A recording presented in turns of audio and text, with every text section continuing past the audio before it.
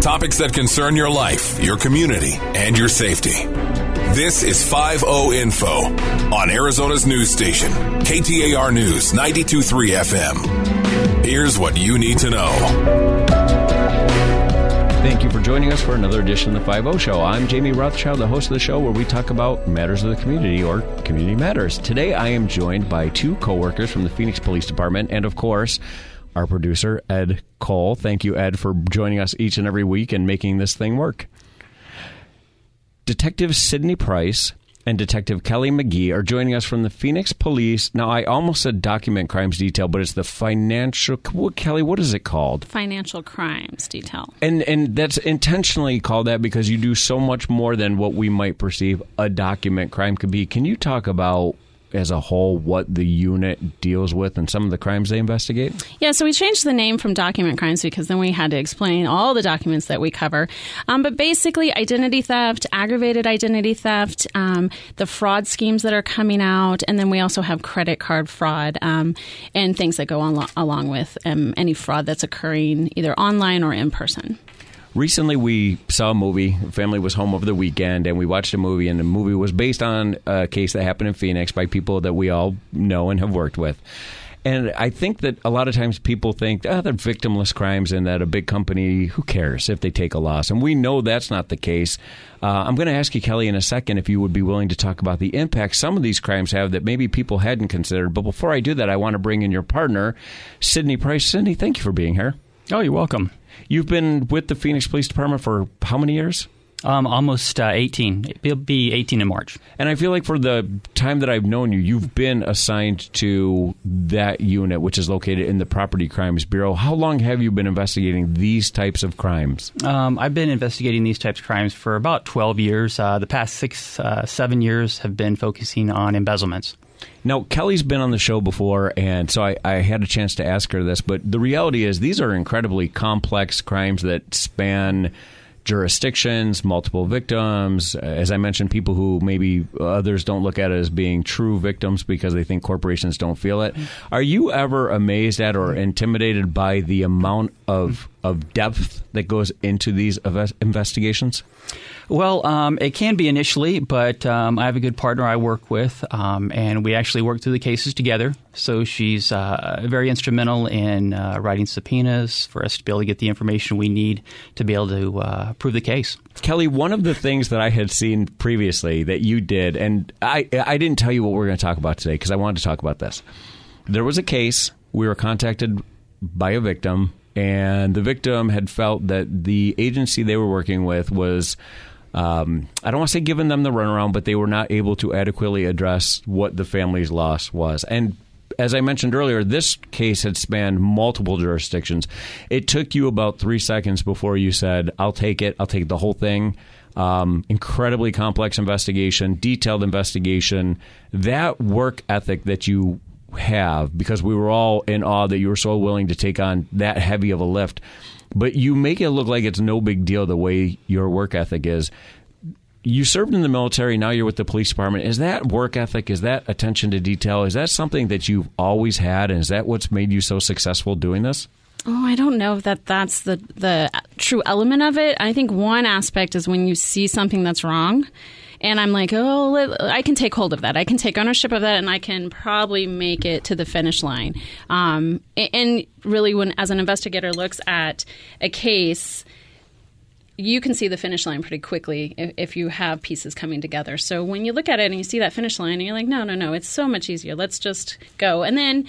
Not that I'm leaving other investigators out. A lot of those investigators are giving me pieces of the pie or pieces of the puzzle to make the big picture happen and find that finish line.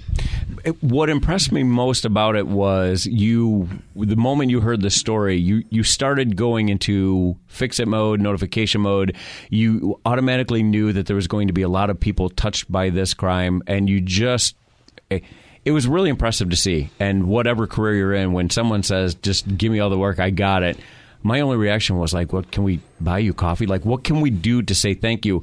But I think you do that or have done that the majority of your career. Just keep your head down, go in, just work really, really hard. And then you seem like you, based on what I've seen on our social media and stuff, then you just go home and enjoy your family. You seem to have a very good sense of balance between what you did in the military, what you do in the police world, and family. Has that been hard for you to navigate during your career?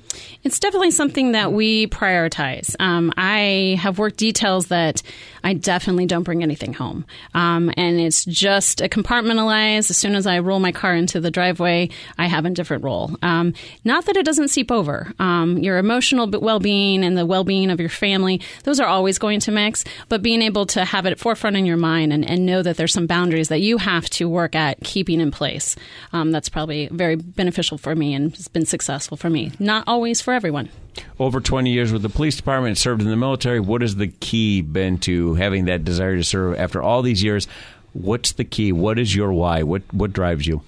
One is finding the passion in what you're doing. As long as you have a passion and you're holding on to that passion, everything's enjoyable. The second layer of that is having a team in place that you one trust, but when they can see that you're overwhelmed, they just come in and say, hey, what do you need? What can we help you with? And having that team in place, we have that team in financial crimes. And I think really if we didn't have that team, we would be overwhelmed with some of the investigations. One investigator can't possibly get through some of the intense multi-layers that we're seeing, especially in identity theft. Sydney, have you found the key to your success has been knowing when to turn it off? Because you and I have talked on numerous times about vacations you were looking forward to, vacations you were planning, obviously, before the world changed. Has that been the key, or what's been your key to being able to do this for so long but so effectively? I think just keeping a balance, and per the conversations that we've had, I know personally for myself and my wife, we actually look forward to taking vacations, and it's something that you can look to, or in the future and everything. So that kind of keeps me going. No, I agree. It's definitely a marathon, not a sprint. Now, I know you guys have so much going on, but even more possibly during the holidays, we always focus on the porch piracy and the package thefts and people, how they're impacted by getting Christmas gifts, but what you do still rolls on. And I guess my question is it busier during the holidays because there's such a tremendous amount of transactions, or do you even really see a blip in the activity? I don't really see a huge uptick. I think it's more awareness because we do have the media come in and talk about porch pirates. We have more purchasing going on because of the holidays. So you do see a little uptick, but not really in our seat. I think it's pretty constant for us. Our thing is, if we can educate them and get them to put some barriers and some obstacles in place to safeguard their identity, that's our main thing. Like what? What should someone do? So there's 3 things. If I could get everyone just to review their credit report every year, that's huge. You get to put those things in place, you review it, and then you put a freeze on it. If you don't need credit, you're not buying something big, put a freeze on it. Then we also have the AZ MVD Now accounts. Control your own account before someone else controls it. So you can easily just look at azmvdnow.gov and create that account. And then also look at your own E-Verify for your Social Security. And look at your Social Security statement. Those are the 3 things that get hit: your credit, your ID, physical ID, and then your Social Security. So those are the 3 things that I always push. Every time you get an email from Detective McGee, these things are going to be in there. Someone's driving around, they don't have a pen handy. I'm just going to encourage them, go to the KTAR website, check out the podcast, because you gave some really good information. You say check your credit report. What are you looking for? What should people be on the lookout for? Just credit that you're not recognizing, or bank accounts that are showing up on your credit report that you're not recognizing. And the third is if there's an address on there that is not yours, you've never lived there. That means someone somehow has gotten in and compromised your credit report. And it's not that hard to change an address. We have third-party mailing locations that if they have your identity, they open it up, that address starts to report. Same thing with a credit card or a bank account. Within about 30 to 60 days, those start showing up on your credit report. I think a lot of us think, hey, it's not something movies are made out of, where millions of dollars are taken. But there are habits that some of us have that are, and I don't want to say lazy, it's just a lack of awareness sometimes, and I'm guilty of it too, whether it's leaving something that could be used against me later or just not being as protected. Sydney, someone's driving around right now and they're wondering, what can I do to minimize my opportunity to be victimized? What would you tell them? I would definitely tell them to keep an eye on their account. We all have we should have access to our accounts online. So you're just checking on a regular basis to make sure that all the charges on there are accurate and yours. And whether you do it weekly, every 2 weeks, but definitely keep an eye on that. That would be my top suggestion. Kelly, you're by far the most articulate person. I always used to steer people towards, hey, if you have a question about what you should look out for or how do you get to be as safe as possible, talk to Kelly, because you've seen so many vulnerabilities. When people come up to you and say, what should I do, what should I not do, and you can't give them all the tips, what are the ones that you think, you gave some great ones right now, what else just stands out as like, if you didn't do this, you would be better off? One is kind of have a relationship with your bank. Many banks now are offering free credit monitoring. They offer a lot of settings that you can put into text warnings. That is like a first line, defense in a sense. If you set up your warnings to like $20 or over, you're going to get a warning that someone has compromised your account. You'll be able to shut it down, and maybe 2 transactions will go through compared to maybe 20 down the road and completely deplete your account. So definitely know the resources that are within your own bank account and see what's available to you for free before you go and pay for something. And the reason I think you guys do such a great job educating, and Sydney, maybe you can talk about this, when you are vulnerable to identity theft or some sort of scam, it's not an easy thing to fix. Can you talk a little bit about the behind-the-scenes work that goes into getting out of these situations? It's very difficult, and if I can kind of add to what Detective McGee said, also at banks you can actually put a limit. So if you are in the unfortunate position of having your credit card, your debit card compromised, you can actually put a limit on your debit card as to what can be pulled. Once that's done and you actually realize that and make a report with the police department and everything, it does take quite a bit of time because we have to get a certain amount of information from you as to what account was compromised, provide a copy of your credit card, your checking statement to designate what transactions were authorized, which ones were not, and so forth. And then at that point, we begin the investigation of trying to get some surveillance video, possibly if these were used at retail locations such as your Walmart, your Targets, and so forth.